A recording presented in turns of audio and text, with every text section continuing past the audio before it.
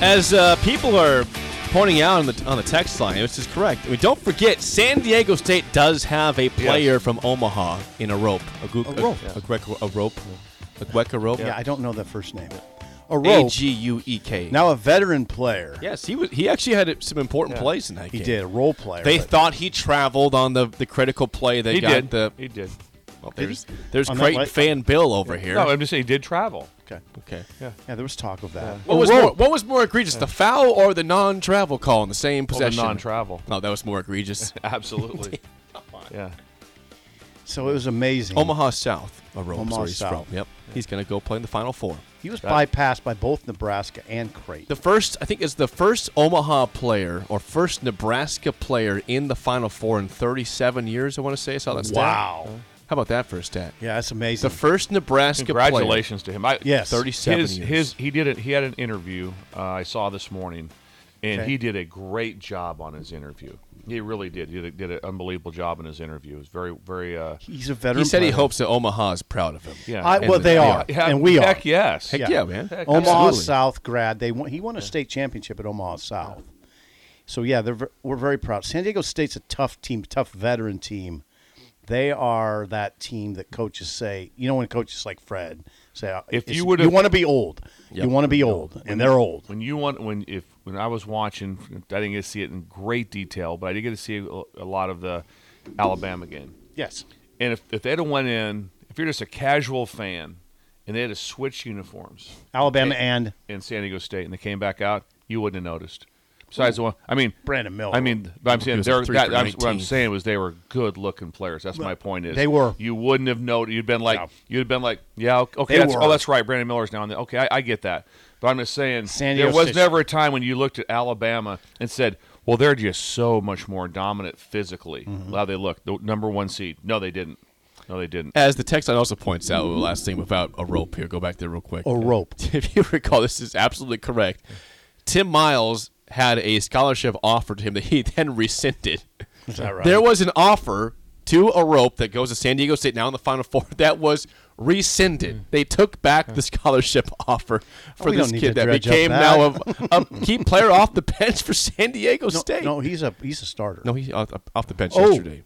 A rope was off the bench yesterday for sure. Okay. Don't know that because I can confirm that with my box score here. It shows who started and who did. Please do. Okay, but anyway, he's on the team. Key player. And he's a key player. Key player. He was interviewed after the game. 6 points. They don't interview people after the games that aren't key players. Bench. Okay. 14 minutes off the bench. Thank 6 you for points, clarifying. 3 rebounds. Thank you for clarifying. Yeah. Now I don't know. Now here's a question I have for you guys. So you would agree that talent is now distributed more evenly than ever. The parity in college basketball is you've never seen it like this, right? So what does that mean? So Charles, is that good for Nebraska? It is, but Charles Barkley was on 60 Minutes last night, and he said college basketball is in a bad spot because he thinks there's going to be 15 teams that end up being at the top. And this is not a good sign of that, Charles. I mean, you've got a 9 seed, 2 5s, and a 4 seed. Right. Wait a second. Go back to what he said. I don't understand what he said. Charles Barkley was asked about NIL and the pay for play on 60 Minutes last night, and he said it's going to end up being terrible for college sports. I think he's wrong. I think it's going to even it out. We had that thought early on. We did. We were not NIL fans. College football. Okay, football. Okay, no. I had. He was talking about college basketball. I'm not talking about college basketball. I think it's a different discussion, and I think the talent will continue to be distributed evenly because of NIL. Creighton, by the way, their NIL operation is called. Get ready, Bill. The Bird Club. The Bird Club. He just said, Bird. He just sat there like, huh? Oh, yeah. That's my It's called the Bird Club. Now, they're going to – why do I bring it up? Because Creighton isn't a tradition – you wouldn't call Creighton a traditional power. Certainly Jake wouldn't. But they have a chance to get excellent talent every year because the Bird Club is affluent. There's cash there. Yeah, it's affluent. It's a thriving NIL operation. I mean, of the 4 teams, right away you look at it, it's like the team that's been noted across the media that's the heaviest in NIL is Miami. Nigel Pack is getting a lot of money. Yeah. He's getting $400K per year for 2 years. Whoa. That was what John Ruiz said that. Whoa.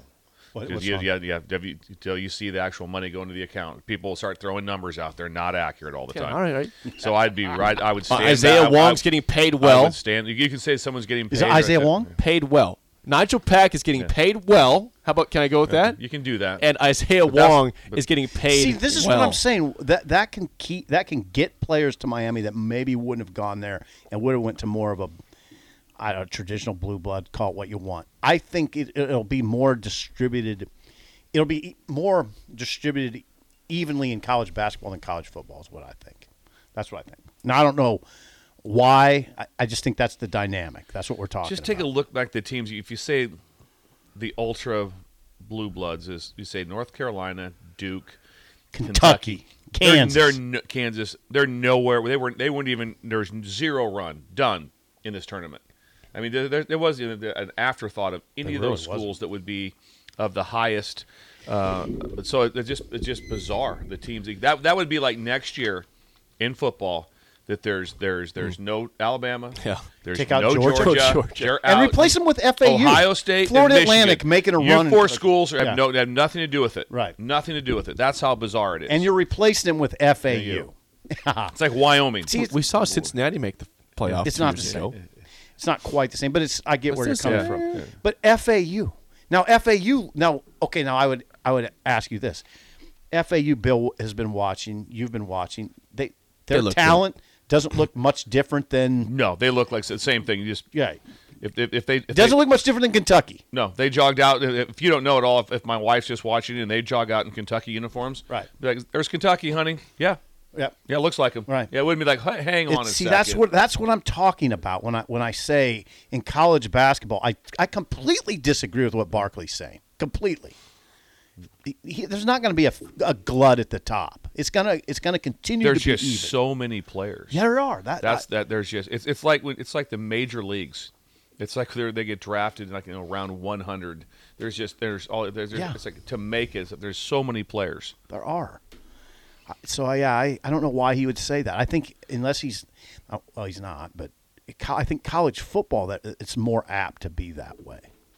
It's more apt. I'm trying to find that body. In college football, now this is why I'd be interested in what Bill says.